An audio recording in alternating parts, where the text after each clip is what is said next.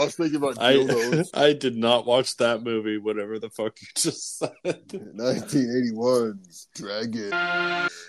Dragon. Boating down with Vermithrax tonight on Trepo.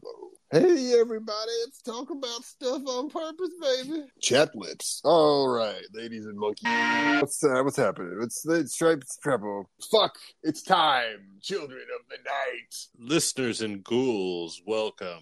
Welcome to Trapo. Oh yeah, right. I'm not Kai. I'm not Dustin. On today's very special episode of Trapo, the show that talks about stuff on purpose. I don't know why I paused there. I felt like maybe I needed to pause, like it was a pretentious thing, but no, I was just stupid. But that's what the show is. We're trying to talk about stuff on purpose, and usually we don't, because we just spent an hour just rambling incoherently about God knows what. I don't even remember. You'll never hear it. And you don't want to. But on tonight's very special episode, we're going to take you back, dear listener, back to a time that never was, a time of magic and wonder and wizards and dragons and other tiny dragons and guys with lances that try to kill dragons. He's not Gandalf. It's not Gandalf. He was inspired by... And yeah, it's a show. It's a movie from 1981. DRAGONSLAYER, directed by Matthew Robbins. He's the guy who's directed stuff. He's written stuff. Co-written by his friend and producer, Hal Barwood. I like the name Hal Barwood. It's a good name. Barwood. I don't even know where to start. This is a weird era back in those days in terms of cinema. What was called the American New Wave filmmaking. The American New Wave was ending. It was cresting and rolling back at this time. A new wave. The blockbuster era was rising. This is one of those movies that was caught in that push and pull. And also it was a co-production from Disney and Paramount. It was the second co-production from Disney and Paramount. You know what the first one was? What? Popeye, the Robert Altman film starring Robin Williams. It's perfect casting, really. Popeye is a very interesting movie. And Disney had the international rights. Paramount got to release it in America because Paramount was kind of calling the shots on this one. They got away with a little more than they would have if Disney were actually more heavily involved. I mean, there is nudity in the movie. A little nudity on the part of Caitlin Clark, but you see basically everything Peter McNichol's got to offer in that pond. That does have the distinction of being the only time you ever see a dick in a Disney movie, unless you count Bob Hoskins and Who Framed Roger Rabbit. Because he was a private dick. It was a joke. I made a joke. I'm very sorry. That was a terrible joke. But Dragon Slayer is an interesting movie. This took place during that weird era. Because this was the late 70s and early 80s. This was pre-Michael Eisner. And this was before the Disney Renaissance, when they really came back strong with like Aladdin and Little Mermaid. They blew up again in the late 80s and early 90s. But before that, they kind of lost their way. But this is that time when you got a whole bunch of weird stuff from them. You got like the Black Cauldron, you got Tron, you got the Black Hole, plus you got Return to Oz. You got all sorts of weird, interesting, kind of dark and introspective stuff from them. And so this was that only time when Disney would have actually put money and resources behind a film like Dragon Slayer. I guess technically you could see them making a movie like that now. If they'd seen that same script now, they would have heavily rewritten it. They would have ordered a whole bunch of changes to that movie because they want it to be safe. They want to sand down all those rough edges to try to make it as palatable to a mass audience as possible. But in 81, they're like, I don't care. Whatever. Paramount's, they're shouldering most of the burden here, so fuck it. They'll probably make money, right? I mean, it's got dragons in it. Didn't Beastmaster come out about this time? The 1980s were just rife with bizarre fantasy films, and I think I watched like every single one of them. Yeah. 81 alone. We had the original Clash of the Titans, and we had Excalibur, the John Borman film, along with Dragon Slayer, Dark Crystal Labyrinth from Jim Henson. Those were big. We had Masters of the Universe, like in 87. That one was always fishy because if you think of Masters of the Universe, it's sword and sorcery stuff, but they spent most of the movie like on Earth. Plus, the movie was just cheap as hell. And then we had They had the Sword and Sorcerer Legend, a Ridley Scott movie. That was like 85, I think. I think we had 4 Deathstalker movies: Flesh and Blood, Paul Verhoeven, Krull was a big one, Hawk the Slayer, 2 Barbarian Queen movies, Conan the Barbarian. Conan, yeah. Conan the Destroyer, we had the sequel. Then we had Red Sonja. Arnold basically plays Conan, but due to rights issues, they couldn't call him that, so they made up the name Calidor. But it's Conan. It was literally written in the script. If you'd read the original script, his name was Conan. And Willow, obviously. That came out in like 88 or something, right? I mean, when we were growing up, when we were in that kind of sweet spot right there, basically the only options, theatrical options we had were probably Masters of the Universe and Willow. That was it. Everything else had already come out and was on VHS or on TV. We had to settle for the scraps. At least you guys had HBO, so you could record some of this shit when it eventually did come on. Literally, back then, it was years before it got to fucking basic cable sometimes, especially if it was a big hit. Make a big fucking deal about it when they brought it back for TV. This is that time also when I was renting movies from the video store. If I found a box that had a guy with a sword or a wizard or something like that, and usually they're painted. I saw something like that. And I would rent it. I always told you, and this is true, the only movie she never would let me rent was Frankenhooker, and that's true. I could rent all sorts of shit. And I was like 7, 8 years old renting all these fantasy movies. Most of them were R-rated, gratuitous nudity, and very, I don't want to say tasteful violence, because it was never tasteful. They were cranked out by smaller studios that didn't have a lot of money, so they're like, gotta put titties and blood in here. We can't afford a whole bunch of monsters, so we got some cheap Halloween masks and boobies. So that's what they had to offer. We gotta make this thing sell, and we have a sexy lady who's going to be here for 1 week. We got to get it done. There seemed to be an endless supply for a brief period of time. I could go to the video store. There's another one. I didn't see that one before. And one day I was looking around and thinking, wait a minute, I've seen all these. There's nothing else? I found Fire and Ice, the Ralph Bakshi movie. That got me into earlier stuff. I watched this Lord of the Rings adaptation. I watched Wizards. So I would find stuff that was interesting. I found a Lucio Fulci movie called Conquest, which was really cool. It kind of took a lot of the tropes of traditional fantasy and turned it on its head, which I really appreciated at that time. Plus, the actual antagonist of the movie is a very, very attractive naked woman who's only wearing like a golden helmet. That's the villain. I love it, though. Conquest is nuts. Fuck is this? I couldn't believe it. I was like 10 years old watching this. I shouldn't have been watching it at 10 years old, and I don't regret it for a second. But yeah, that was the era of high fantasy in film. I used to say, they don't make movies like that no more. Do you see fantasy movies with any kind of prominence anymore? I mean, really? Every now and then you get something. I mean, like we just recently released this new Dungeons and Dragons movie. I mean, shit, I bet if you go to Tubi, you could probably find a bunch of garbage, but we don't get this stuff, which I think is kind of sad. It's just the way it is, man. You know, actually, they seem to like the Dungeons and Dragons. So I can't complain.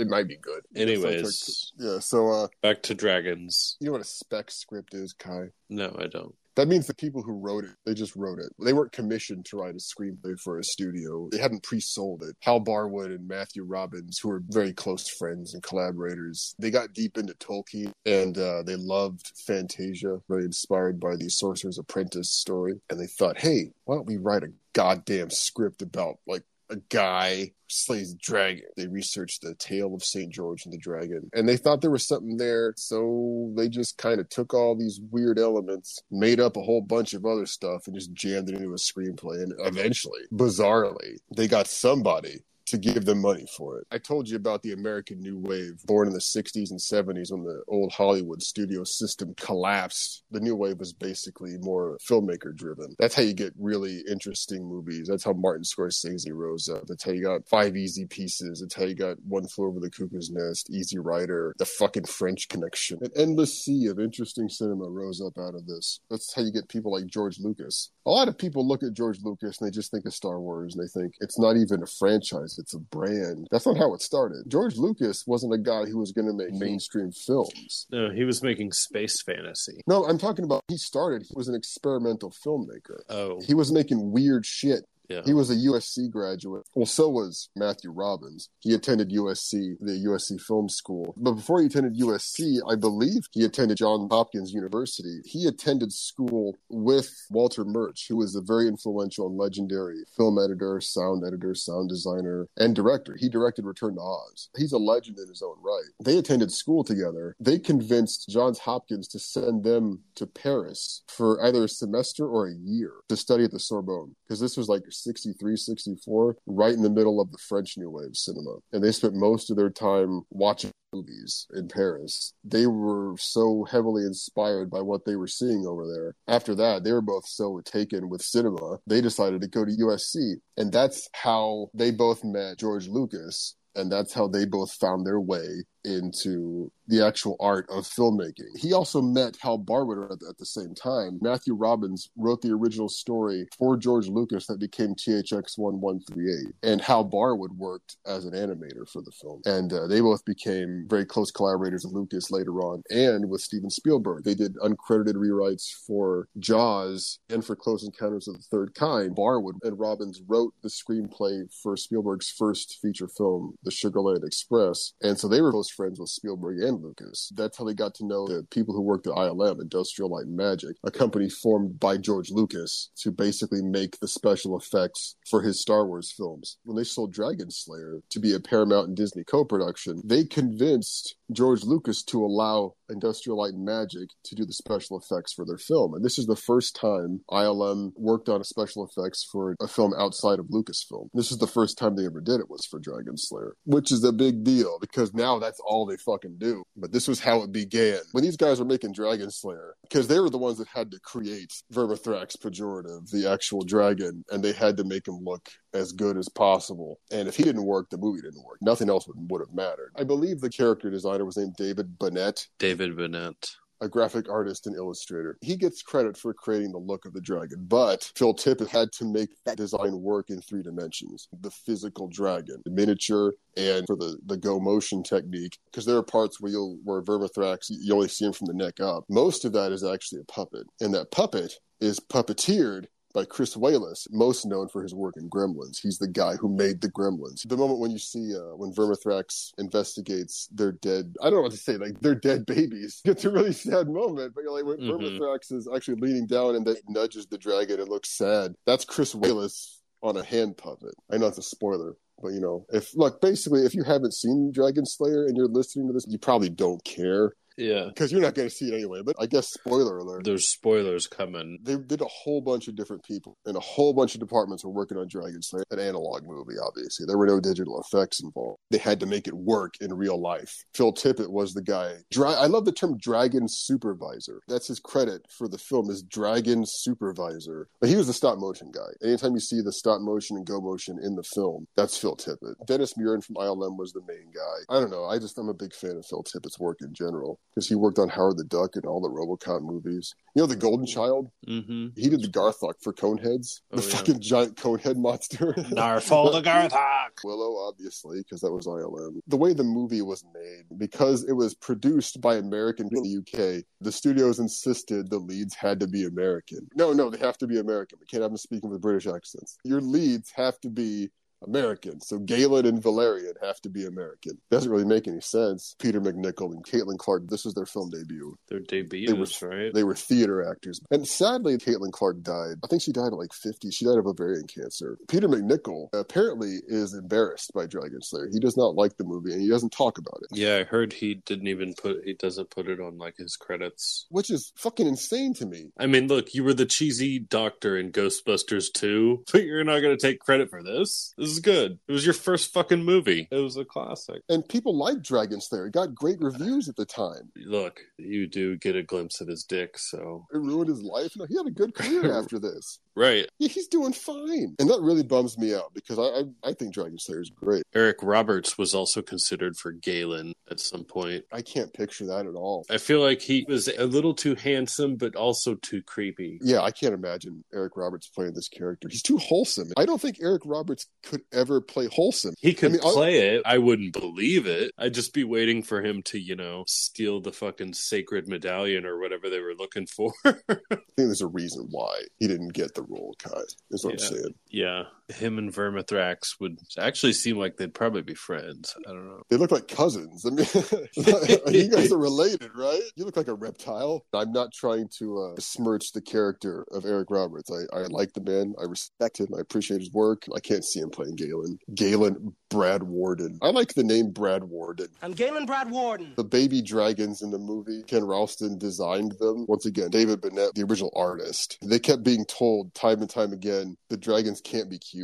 Because if these fuckers are cute, when Galen's cutting off their heads with an enchanted lance, you're going to lose him as a hero. No, don't kill those adorable baby dragons. Make them ugly. And eventually they did, I guess. I thought they looked like toads. They kind of look like a toad and a dachshund. In the commentary on the 4K disc, Guillermo del Toro, he calls them pugs. They look like pugs to him. Now I can't unsee it. Peter McNichol's just murdering pugs now when I watch the movie. He kills those two with a spear and they die quick. But his leg, he beats it to death with a fucking torch. That poor dragon dies hard. I find that difficult to watch, but I think that's part of the point. It's all brutal. You're definitely supposed to have a little bit of feels for the dragon, because my perspective was more, this is literally just, they say they made a deal with it, but you never see that. It only acts like an animal. It's not like trying to make deals with anyone. It finds its dead kids and it gets pissed off and it fucks shit up, and then some people come and try to kill it and do. The story of Dragonslayer begins what they call an established peace in this kingdom called Erland. Our king Casiodorus has made a peace with a dragon named Vermithrax Pejorative, which is, what a fucking name. The name actually means the worm of Thrace, which makes things worse. Tenuous peace. Everything's fine right now. Shit could go down. Everybody was good, but they were kind of definitely looking over their shoulder. And we know there's a dragon. Throw him a virgin every once in a while, and it's all good. Nobody do anything fucking crazy, man. The king Casiodorus, he came up with an idea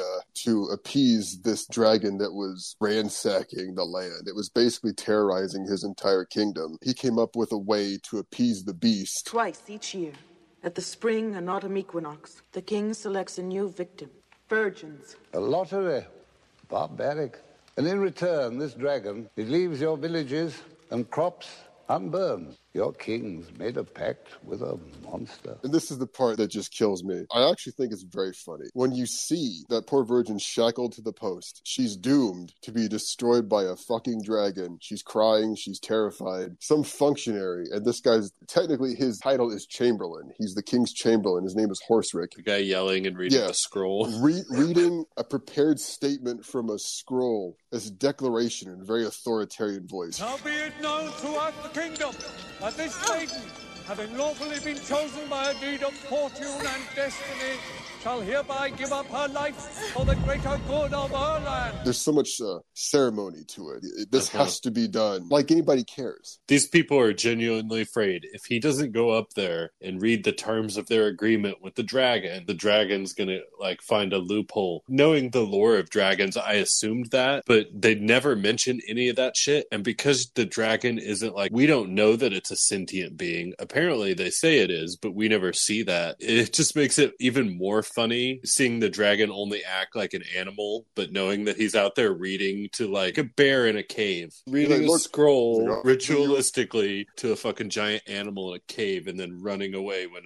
hear it stir. I mean, you cannot argue that for years offering this dragon 2 virgins a year has kept it at bay. It's not doing anything. It's just hanging out. It eats the virgins, and that's it. So technically the peace works, but that doesn't mean the dragon understands the terms of a contract. And obviously the girl, she doesn't care about the contract. There's even a moment when Horserick reads out from the scroll, the king has exempted her family from obligations for a period of 5 years. In gratitude for this sacrifice, His Majesty declares the family plowman to be free of obligations for a period not to exceed 5 years. He says that like she cares. She's in pure fight or flight panic mode right now. And he's trying to reassure her that her noble sacrifice will be repaid by her family won't have to pay taxes for 5 years. Like that makes it all better, right? That'll make the sacrifices better. You have this moment of comedy with this jackass reading from a scroll, but that's deflated immediately. I thought that was kind of a funny little turn too, the way it was laughing at this fucking idiot. And you slowly see all the troops and the people gathering, running away while he's still, because he hasn't got through the fucking scroll and he's got to read the whole goddamn thing or the fucking deal won't be upheld or whatever. All these other people were out of there, but he was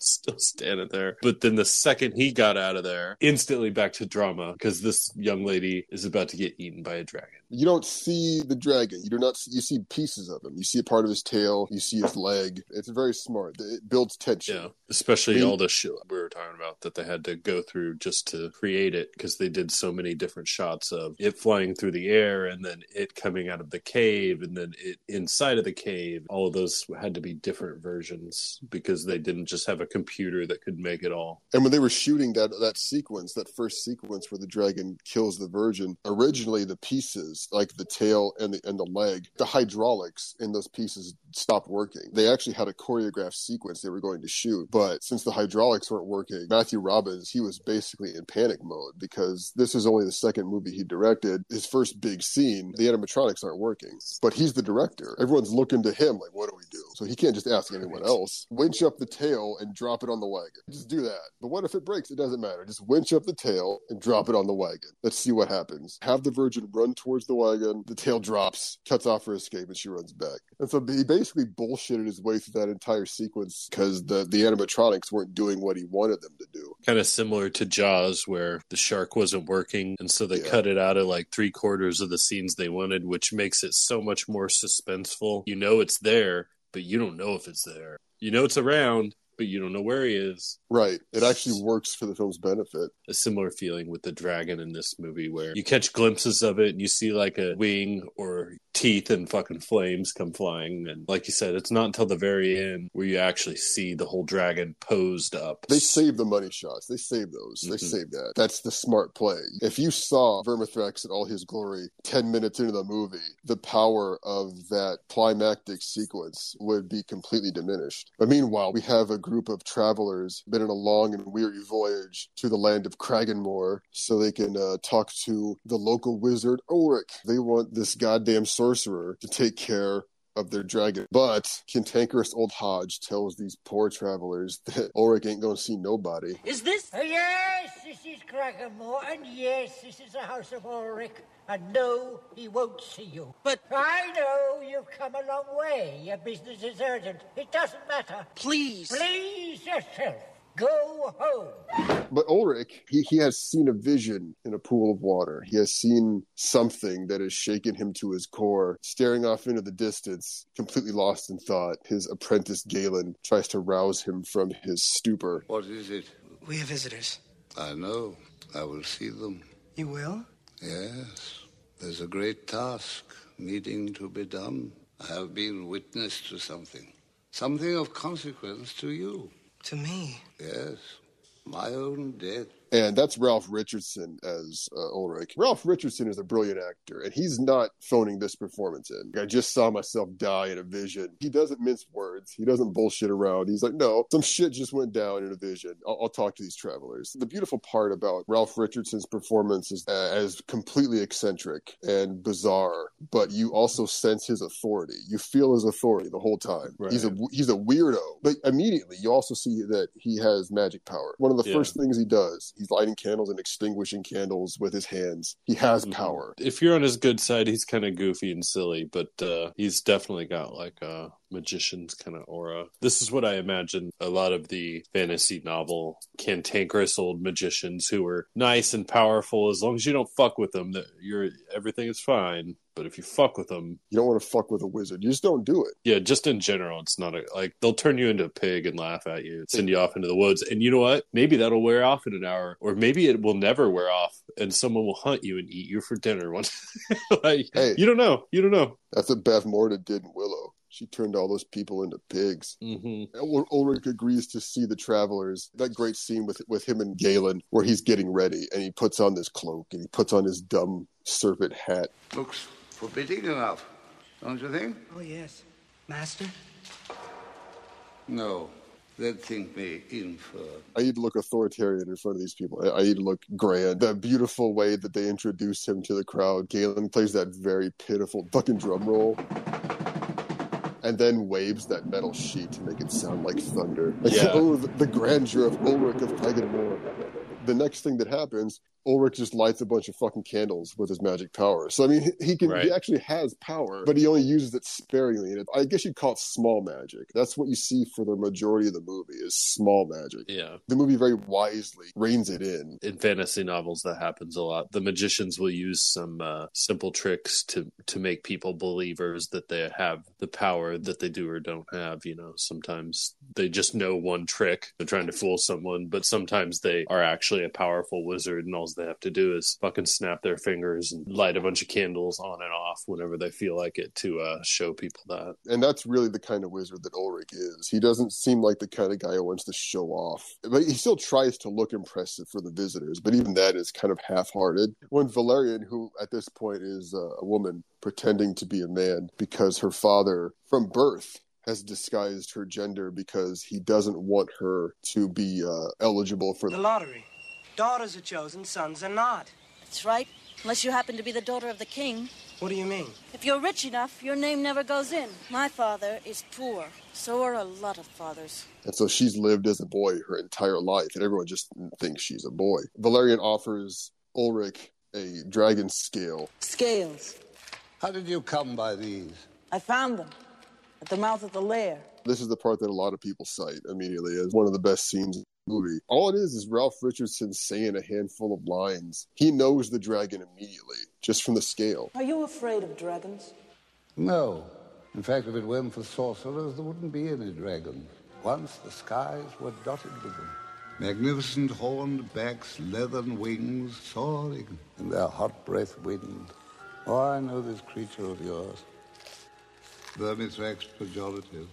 Look at these scales, these ridges. When a dragon gets this old, it knows nothing but pain, constant pain. It grows decrepit, crippled, pitiful, spiteful. It's very strong. You just feel it. And he means every word he's saying. This dragon is pathetic and it's pissed off. Right now, this creature's life is pain. And that makes it angry. That makes it dangerous. You don't want to fuck with the dragon, especially an old, angry dragon. And then he's like, okay, we'll go. Galen's like, no, you can't. You can't survive the journey.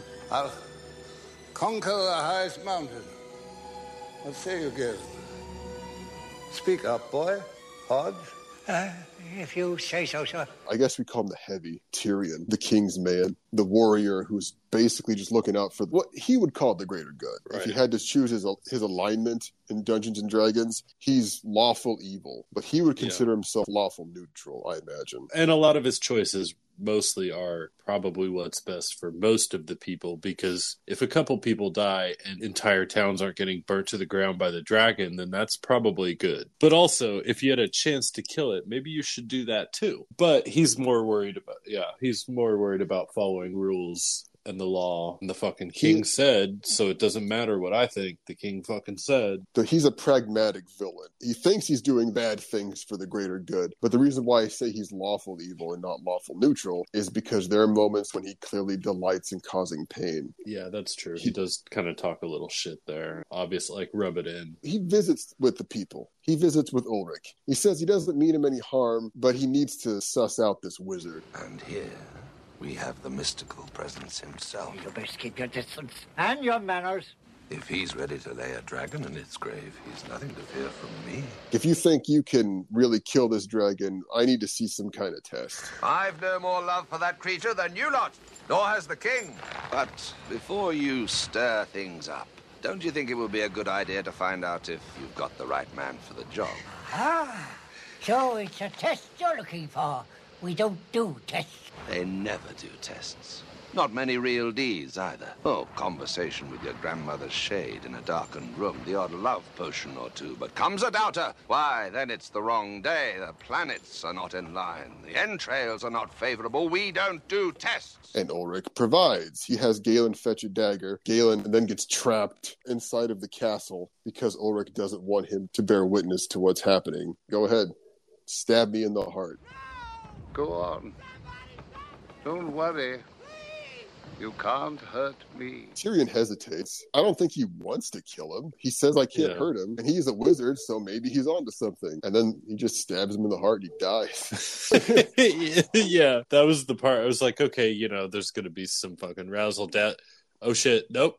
He just he just murdered the wizard. Motherfucker's dead. Fuck. When the window opens in the castle and Galen sees, in his last moment, Ulrich looks at Galen. It's this very touching scene. It's very touching. He's dying. We don't know that he's going to come back later. Galen doesn't know he's going to come back later. He just thinks his master's just got murdered by some psychopath. You're not going to die. Oh, but I look forward to it. They burn his body. The crowd disperses. They say, the wizard's dead. Now we're going to go back to Erland empty-handed. The lottery will continue. Well, what do we do Now, boy. And the next morning, Hodge is collecting Ulrich's ashes from the pyre. Galen gets chosen by Ulrich's amulet. He's very sullen. His master's dead. Then the amulet starts glowing. Galen sees this as a sign. This means I've been chosen. This means I'm not an apprentice anymore. I'm the master. He literally says this to Hodge. Stop it! Out of respect for the master! I have as much respect for the master as anyone, old man. But then again, I'm master now. At that point, he's very arrogant. This is my chance. Yeah. I'm in control now. The amulet chose me. I can kill the dragon. He's so filled with confidence. He even picks on Hodge, which is it's just mean. It's just petty. But he's also very childish. I think a lot of people who watch the movie forget is that technically, I mean, yes, Peter McNichol was a full-grown man, but his character is incredibly naive. Stupid kid in a lot of ways. 18 or 19 or whatever he was supposed to be in the movie. So he's just fucking around with Hodge with his magic. It's kind of good-natured in a way, but it's also, it's unnecessary. And it kind of makes you, and that's one of the things I like about the movie is because right off the bat, when you see this change in personality, so it makes you think as a viewer, this is your hero just being an unnecessary asshole to an old man. It shows that even your hero, the ostensible protagonist of your film, is far from perfect. Nobody's perfect. That's one of the interesting things about this movie is it shows the imperfections of the hero. Later, it also kind of humanizes the villain, well, the dragon, when it finds its dead babies or whatever. Gives you the feels both ways for pretty much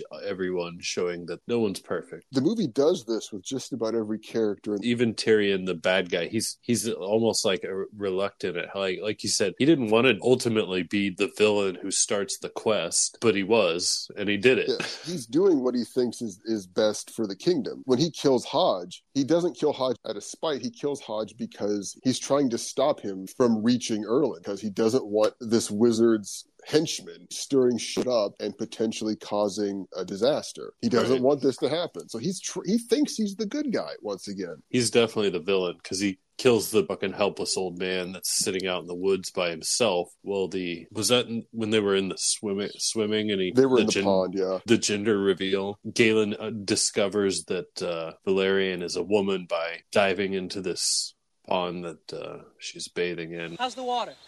It's cold! I prefer to swim alone, if you don't mind. And did you know that pond wasn't real? They made that pond. Yeah. That's really neat. It looked real to me. I just assumed, and then you're like, oh yeah, by the way, that was completely fake. I could tell when the underwater scene, but the top part looked like a pretty cool little rocky grotto kind of area. But after she leaves the pond and Galen is just kind of hanging around, you get this great establishing shot where a dragonfly just zips into the frame and then darts out. Obviously, that was unplanned. That was just something that happened when the camera was rolling. Matthew Robbins saw that going through the dailies and just said, we have to use this take. We have to. It wasn't his favorite take because he liked something that Peter McNichol did in like the third take a little better, but he was like, no, we have to use this take because there's a goddamn dragonfly here, and that's like a miracle. It just makes it feel real. How could you orchestrate that? You have a dragonfly wrangler? No, they're going to do whatever the fuck they want to do. Because most people that you just watch the scene and you're like, oh, a dragonfly, okay. Having seen so many movies nowadays that have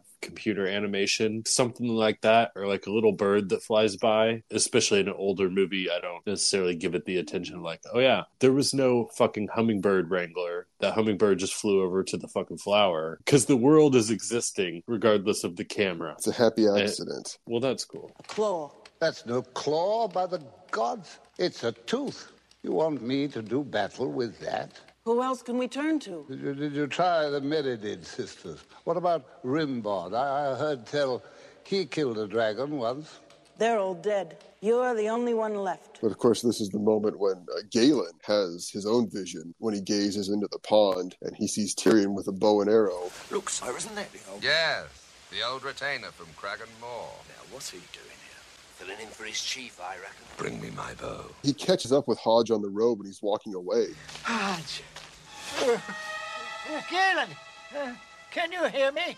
I hear you. You know, somebody shot me. There's this one simple thing in this scene, which really breaks my heart every time. He's telling Galen, take the ashes, burning water. Hodge is holding Ulrich's ashes in a leather pouch. He tells Galen to take the pouch out of his hand, and he apologizes because he can't open his hand.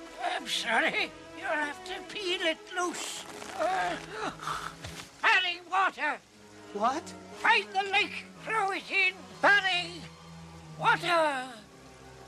Hodge, don't die.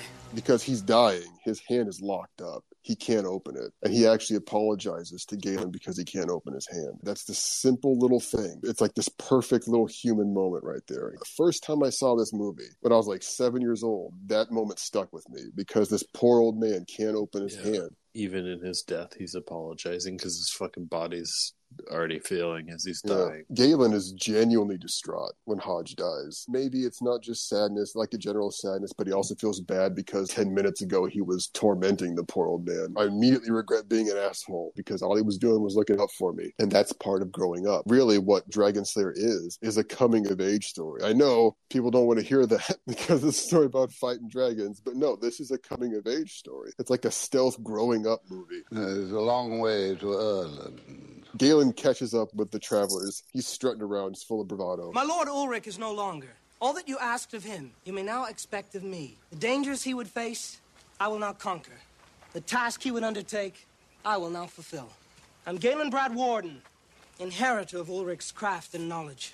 And I am the sorcerer you seek. Instead of going to Swanscombe, which is the name of the village they're from, he tells them to take him right to the Dragon's Lair. He does a little investigating. Acts really, he's feeling his Cheerios, I guess is what they would say. There's no question whether this dragon is real or not at this point. So just running up there, knowing that there is a real dragon in this area, just in general, a fucking stupid childish move. We know a dragon's real. Galen doesn't know it's real. And Galen needs to know if it's actually at home. And when he confirms for himself, he decides now's the time. I'm going to demonstrate my prowess as a sorcerer, and I'm going to bring down a few rocks to block what he's called the sole entrance to the Dragon's Lair. He thinks he's going to do something really cool, and he thinks he did it. A few big rocks come down. Yay, we did it. Turns out the spell was a little too powerful for him, and he brings down the entire fucking cliff face, down on their heads, and almost kills everybody.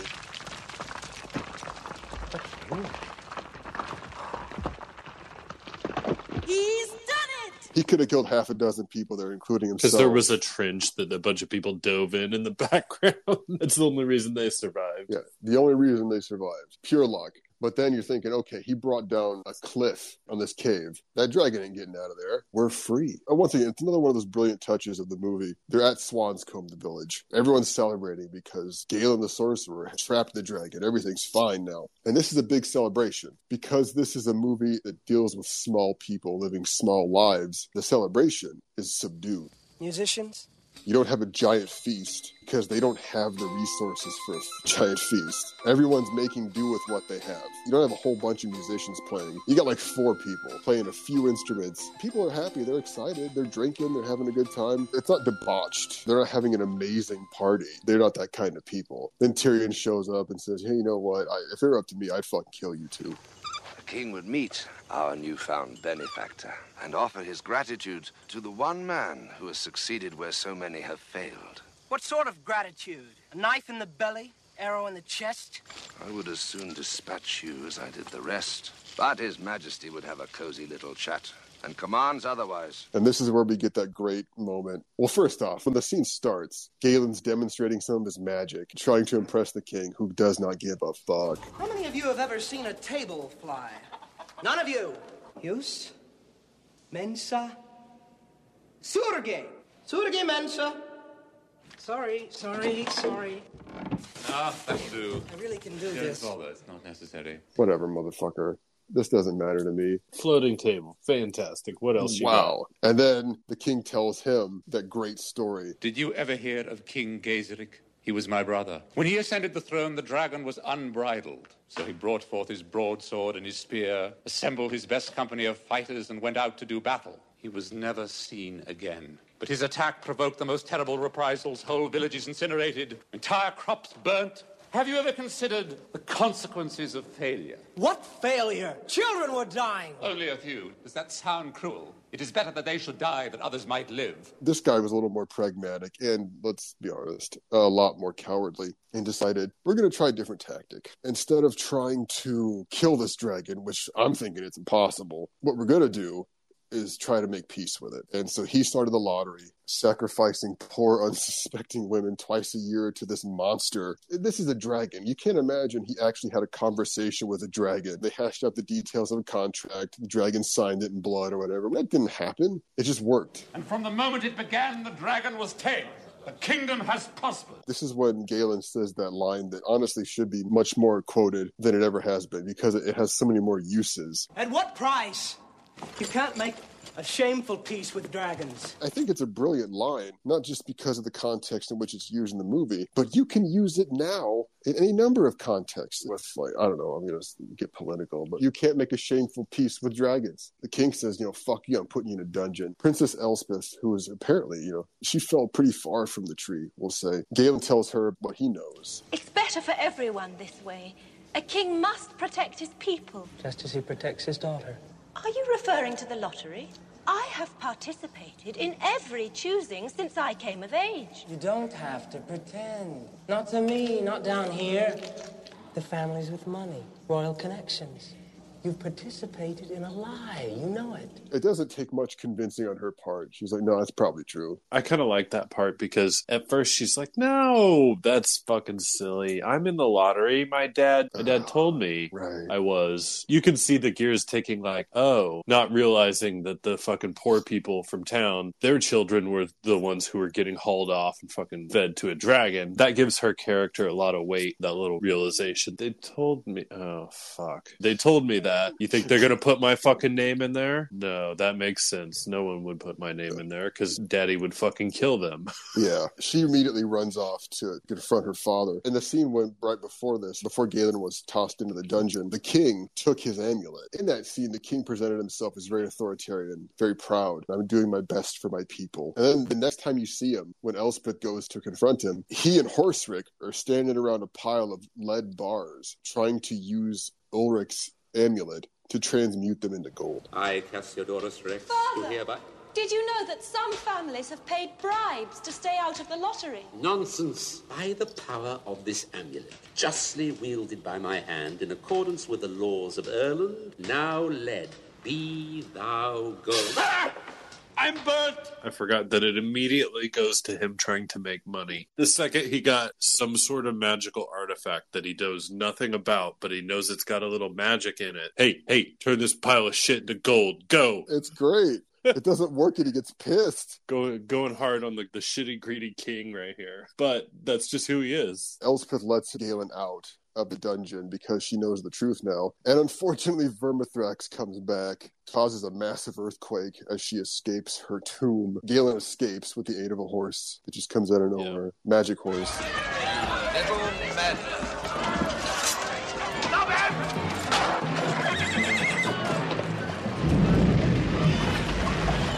We don't have earthquakes in Erland. This motherfucking dragon. This is not normal. At this point, unfortunately, as Galen escapes, Valerian has revealed herself as a woman. I don't blame you. I was careless. I knew the moment I saw you. I've known the whole time. You never knew a thing. This is the great scene where the people gather around Brother Jacobus. Jacobius. It's something fucking ridiculous like that. I just saw it. I think it's Jacobus or Jack. I don't know how it's pronounced because I don't remember how they said his name. Listen to me, my brethren. The moment of our fear is the hour of our triumph. This is a sign from God. Brother Jacobus. Played by future Emperor Palpatine, Ian McDiarmid. Yeah, I was like, man, I know that fucking grin from somewhere. Oh, God, it's Palpatine.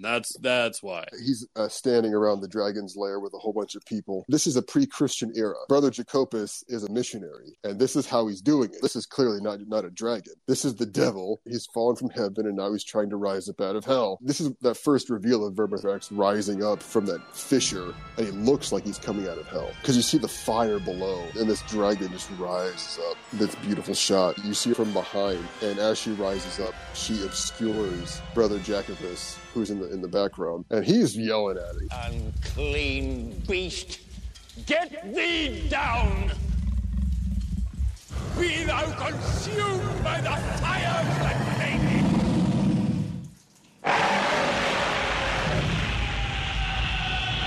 lays waste to this poor bastard. You'd think, because all these people stood there and watched this man of God get completely fucked by a dragon. You'd think, in a normal circumstance, that these people would see that and say, well, I guess his God isn't real. This is bullshit. But no, that's not what happens. Instead, these people see that as an example, and they see him basically lay down his life, this brave man, even though he's not a brave man. But they see the supposed bravery of Brother Jacobus. Grail, who is a character who joined Valerian on her journey to Kraganmore. I left my farm. And for what? All because someone said, find a magician, an all-powerful necromancer.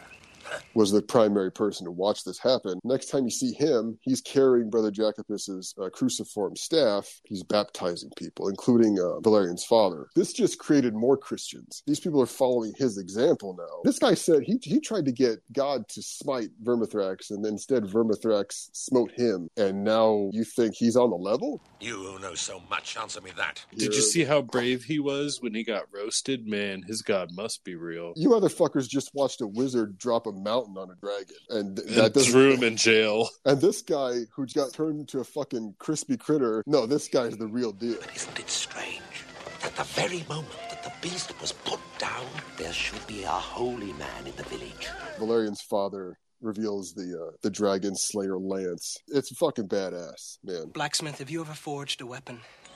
This is Sicarius Draconum, DRAGONSLAYER. The best I ever made. It's beautiful, but I never had the nerve to use it. Galen has the amulet back. That lance itself isn't going to do it. It's not going to do the job. And so he uses the amulet to enchant the lance to make it hotter than any normal fire could make it. Good and hot. That's not the kind of fire we need. Per potestatem hermeticam ex flammis ferum sanguinarium. Oh, he got the amulet. He's got the staff. He's ready. I guess technically the lottery happens first. He gets the amulet back from the king. And we have that motherfucker Horserick reading from a scroll. Now, my countrymen, hear me. Behold, for I am chosen. I shall die that many may live. I shall lay down my life for family and fellows. I shall go to my grave for the love of our king and his wise policy. He's gonna fucking yell about this shit. And this He's is gonna read scrolls and yell. He's gonna read scrolls at you. That's his job. He reads scrolls at you. But this is another one of those moments that Guillermo del Toro called it well-orchestrated bullshit. The lottery sequence is just well-orchestrated bullshit. But then this is the part where Princess Elspeth reveals herself to be an actual fucking hero. Unlike her father, because she rigs the lottery so that every tile in the bag has her name on it. She gives a very impassioned speech to the people about this, and you see the people listening. It is true that my name appears on all the lots. This does not invalidate the lottery. It certifies it. It redresses an injustice.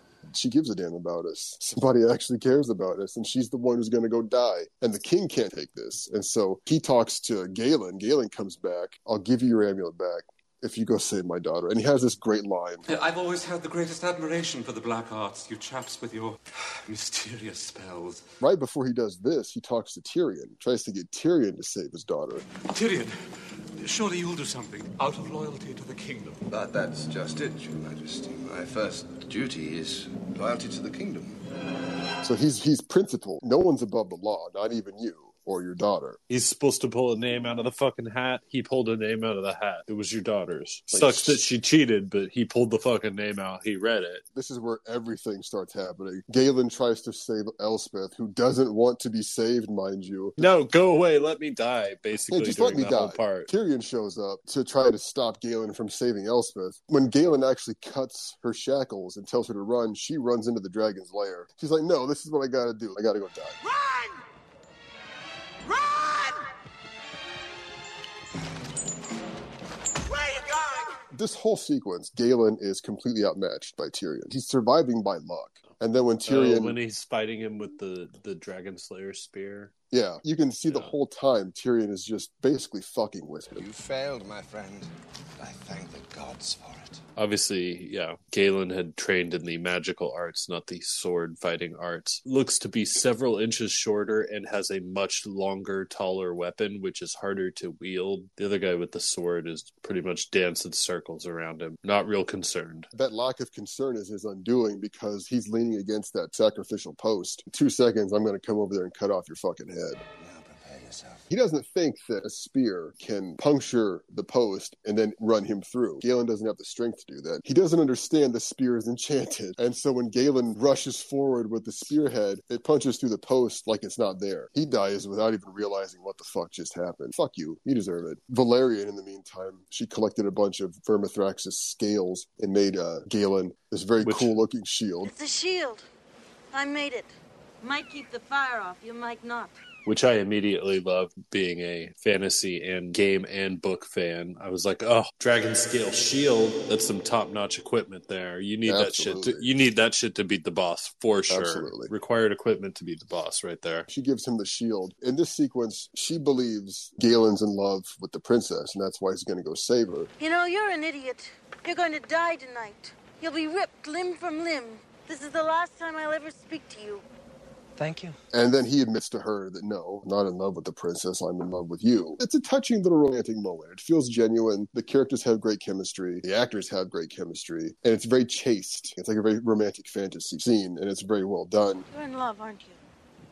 Yes. It's all right. I understand. She's very beautiful, very brave. Who is? What do you mean? Your princess. I am in love. But not with the princess. Okay, well, I got a reason to live now. I'm going to get laid when I kill this dragon. He goes right into the lair, finds poor Elspeth dead, being consumed by Vermithrax's children, her creepy little toad children. Which are like the size of a very, very large dog. The thing I remembered about them was the way their heads were very wide, like a viper snake. Big heads. They're big, kind of almost diamond-like, which is good for chomping. Galen he dispatches the first 2 with the spear very easily. The third one ambushes him. He's dropped the spear and has to resort to beating this dragon, this baby dragon, to death with a torch.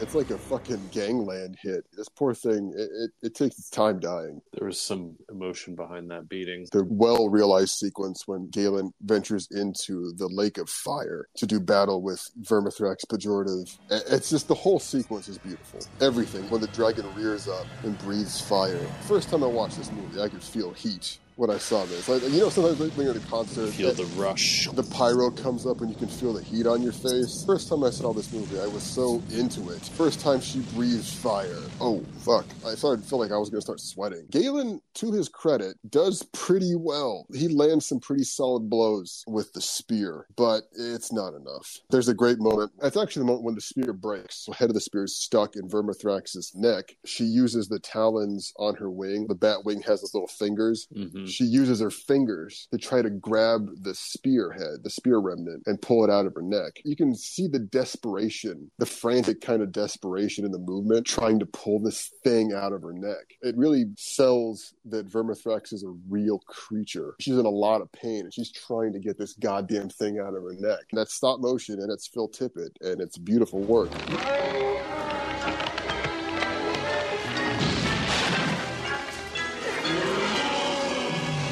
Galen gets fucked up. He's knocked out. When he wakes up, it's like a miracle to him. He can't believe the fact that he's still alive. And he knows he's failed. Vermithrax is still alive. The spearhead's lost. He knows he doesn't have the magical power to kill this dragon. And so he gives up. Valerian's father says, you two just leave. I don't want my daughter to wind up in the lottery again. What kind of life could you have here?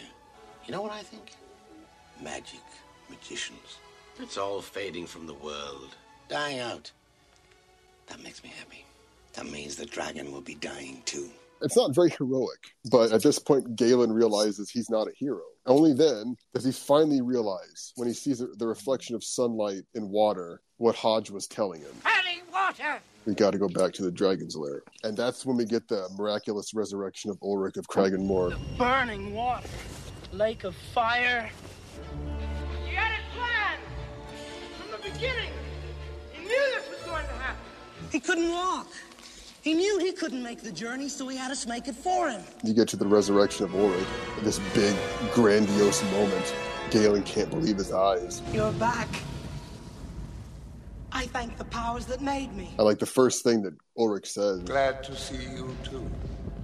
You didn't bring along anything to eat, by any chance? Kind of a snack, do you? He comes back, he's all dressed in white. That's not a coincidence. He's Gandalf. To his credit, Gandalf did not decide to transform himself into a human bomb. But yeah, no, Ulrich does have those parallels to Gandalf, because he's very gray at first, and he comes back, he's all dressed in white, the climax, and no, yeah, I get it, it's Gandalf, I'm not stupid. But this is the part everything has been building toward. Everything else has been small magic, little bits here and there. He brought down a cliff, that was pretty cool, but even in the context of the film, that was a big deal, but it's still small magic. Yeah, but you didn't kill the dragon, so it didn't matter that much. Ulrich ascends to a mountaintop, and he starts controlling the very elements of nature. He's bringing up a storm. He's summoning clouds. The winds are wailing. It's primal, what he's doing. This is a demonstration of true magic. The smallest hint, the smallest glimpse of the world that was. Because this is the end of the Age of Magic. But what was it like when the world was full of wizards? When they all had access to this kind of power? It's a world that was probably beautiful, wonderful, and also terrible to behold. This gives you this glimpse of that. But we have this great sequence when Ulrich is dueling with Vermithrax. He's summoning the storm to attack this dragon. That beautiful moment. He's causing like lightning to strike. There's great power on display here. Real power. And he tells Galen that there's a plan. There's something you must do. Anything. I want you to destroy the amulet, and me along with it. You brought me from the flames. You must send me back. You'll know the time. After this big display of power, the wounded Vermithrax does manage to grab Ulrich, who was waiting for it at this point. He holds his arms out. He's like, come and take me, because he knows this is the only way it ever could be. He's seen how it happens. Galen destroys the amulet. Ulrich blows up, taking Vermithrax with him, the two last vestiges of the Age of Magic. They plummet from the sky like a shooting star. That's an appropriate exit for both of them. The Age of Magic sort of ends when humans take their foothold in the fucking world, and that's when everything goes to shit and magic fucking dies. The both of them dying kind of felt like that. That is the end of the Age of Magic. The next scene, the Christians are gathered around the corpse of Vermithrax. Let us pray. We thank thee, Lord, for this divine deliverance. They're giving credit to God for slaying the dragon. And then the king shows up in his carriage, and they have this great close-up of his feet when he exits the carriage. And he's wearing these dainty little slippers. These gold-laced, dainty little slippers. This is your dragon slayer. He walks out up to the dragon holding this big, stupid ceremonial sword. The king, Casiodorus, holds the tip of the blade against the dragon's exposed throat. And here Horsrick is, once again, reciting dumbass words from a scroll. All hail!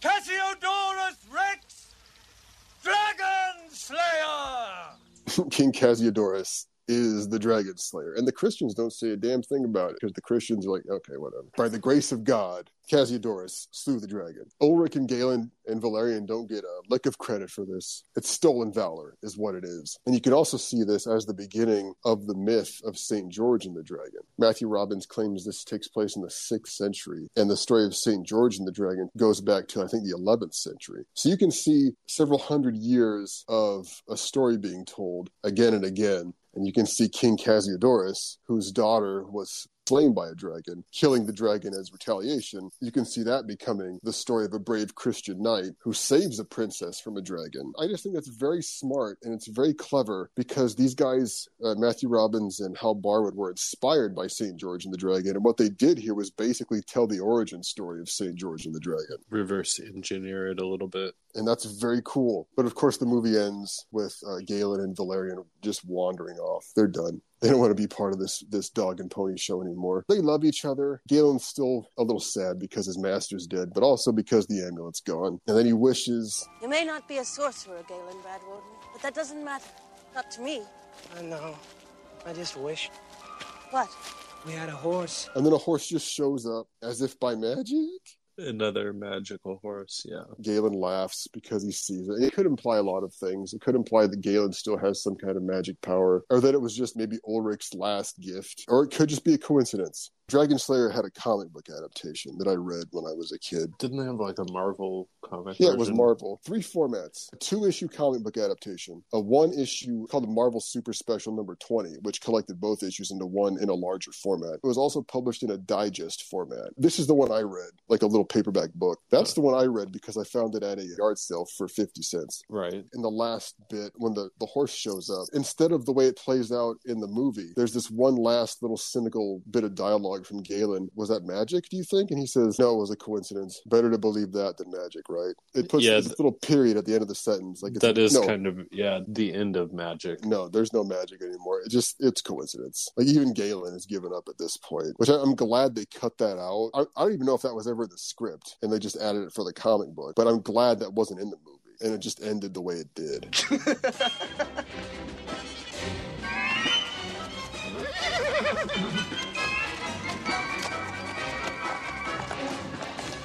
But yeah, that's Dragon Slayer. 1981's Dragon Slayer, starring Peter McNichol in his one and only role as an action hero. Pretty much. He never played the hero again. That just never happened. I imagine Peter McNichol in like Rambo or some shit. It ain't gonna happen, Kai. Plays a lot of doctors and lawyers. Things like not a lot of superheroes, action heroes. Yeah. Didn't do a lot of swashbuckling. Belisarius wore this before he died.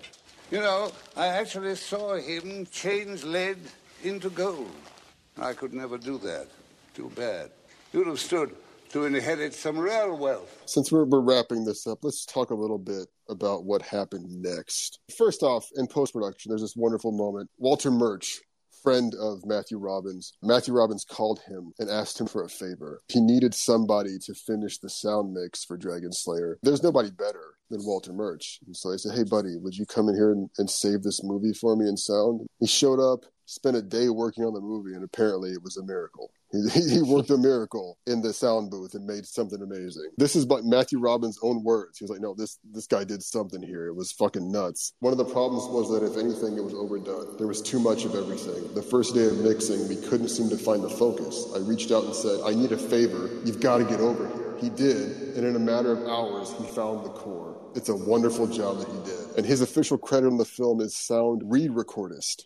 And the film was nominated for Best Original Score. I was going to say it was nominated for 2 Oscars for Best, was it Special Effects? It was nominated for Best Original Score, but it lost to Chariots of Fire. Funny enough, the score was by Alex North. A lot of the music you hear in Dragon Slayer was actually repurposed from his unreleased soundtrack to 2001: A Space Odyssey. He scored the whole movie, then Kubrick heard it and said, no, I don't want this. It also was nominated for Special Effects, and it lost to Raiders of the Lost Ark, which was the only other film nominated, and another ILM production. So ILM won either way, but Dragon Slayer lost. I was trying to think of what cool special effects were in that one. It's a little more subtle than what happens in Dragon Slayer, but there are plenty of special effects in Raiders. Dragon Slayer should have won. That's what I was getting at. Was like, whatever it was, what was better than the cool-ass dragon? Matthew Robbins was friends with Spielberg and Lucas. George Lucas sat in on a preview screening and was blown away. He loved the movie.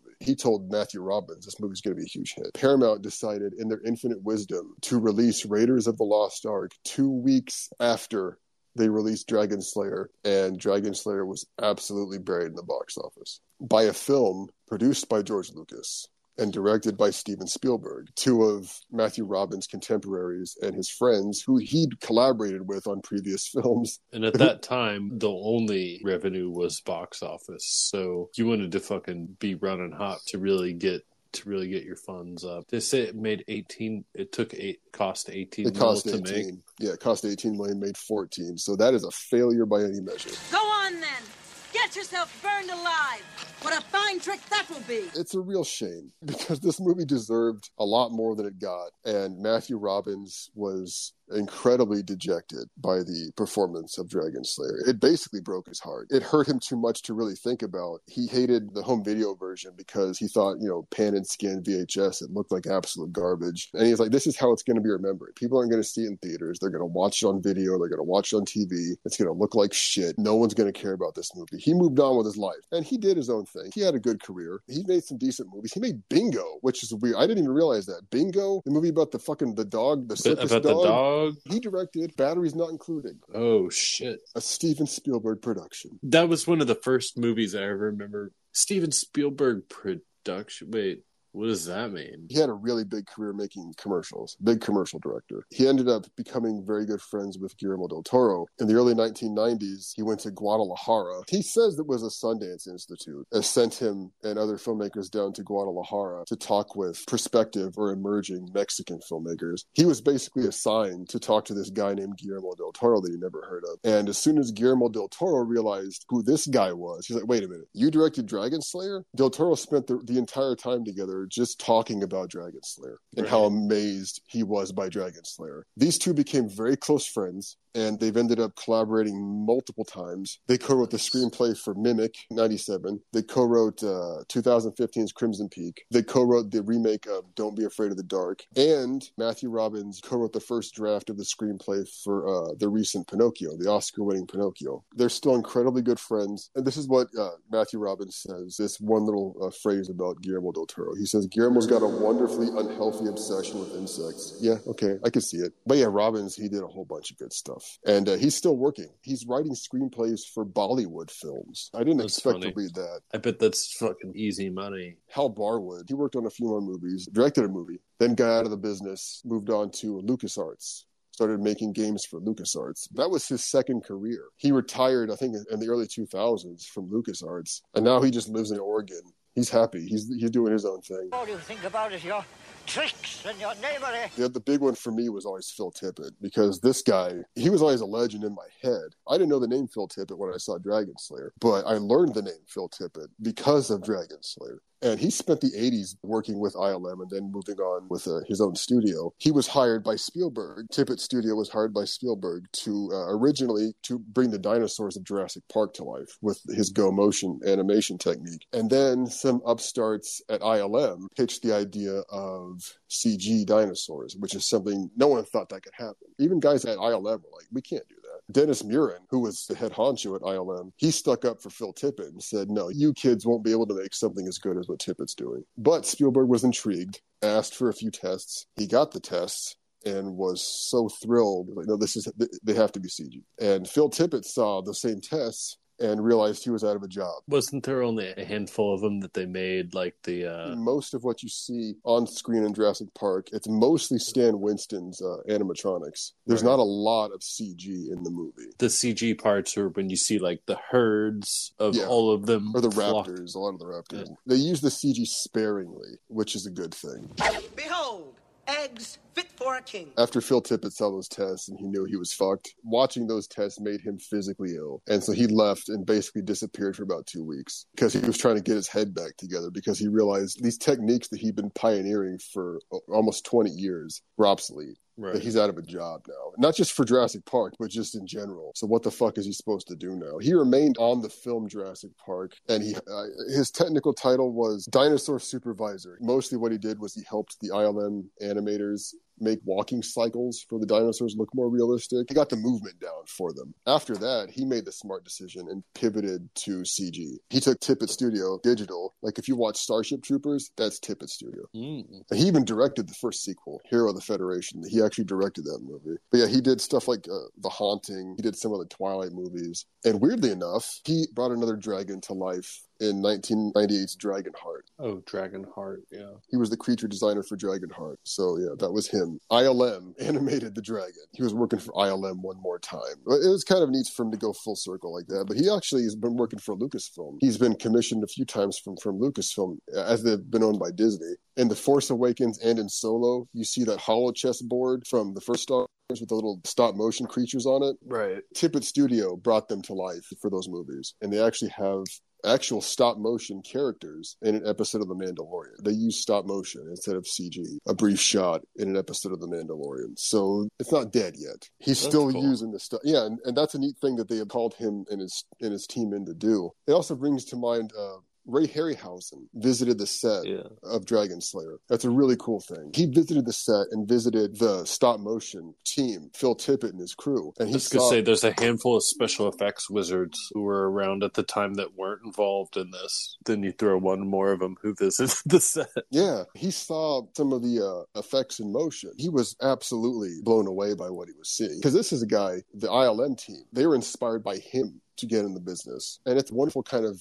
symmetry because Ray Harryhausen was inspired by Willis O'Brien, who brought dinosaurs to life in 1925's The Lost World. He brought King Kong to life. That's what got Ray Harryhausen excited and inspired to make movies. His first professional work was with Willis O'Brien on Mighty Joe Young. So he learned from his hero the techniques of stop motion. In 1981, Harryhausen was wrapping up Clash of the Titans, which he had envisioned as his own swan song, his retirement from the business. That was it. Well, his career was ending. He was watching these new upstarts making magic with this new stop motion technique. So he thought, I'm leaving this stuff in good hands. And then Phil Tippett sees the writing on the wall in Jurassic Park, realizes that stop motion is essentially dead and has to abandon this lifelong dream, and he pivots to digital. But he's still keeping his dream alive because he's still using stop motion. Because he just finally released Mad God, a film that he's been making since the late 80s. He finally finished it and released it in 2021. And that's all stop motion. And it's insane. And it's a beautiful culmination of a lifetime of work. Honestly, at some point, we'll probably be talking about it on Trapo, the show that talks about stuff on purpose. We can slay this dragon with song and prayer.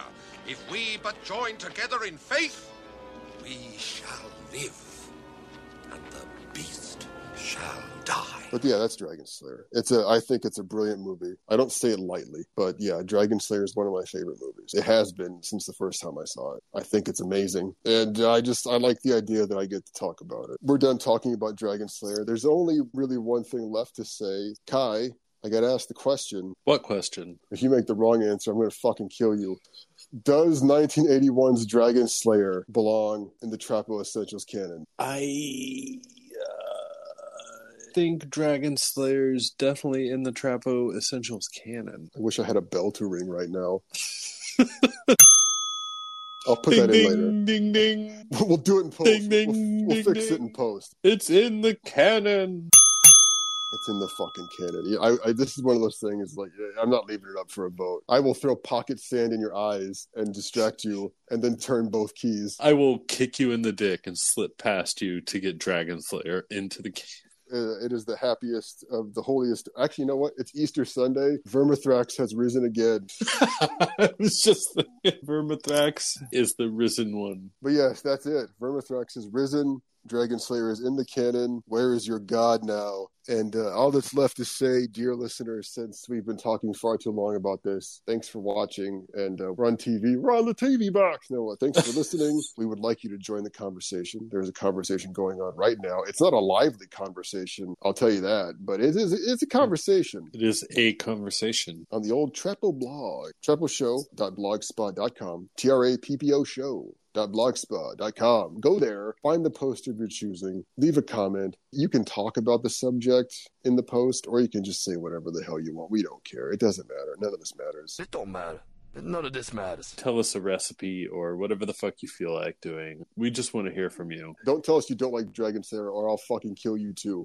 Keep that to yourself. And if you do have a long-winded message, weird tirade, or grandma's secret recipe, you can always email us. traposhow@gmail.com, TRAPPO show@gmail.com. Let us know something, anything, whatever you got. But yeah, that's it. We're done. Thank you so much for listening, or for not listening, because you're never going to listen to this episode. Well, we got to tell them to get the fuck off. We got to tell them that. I mean, at this point, it's basically like the law, the Trapo law. We have to say it. Get the fuck off the internet.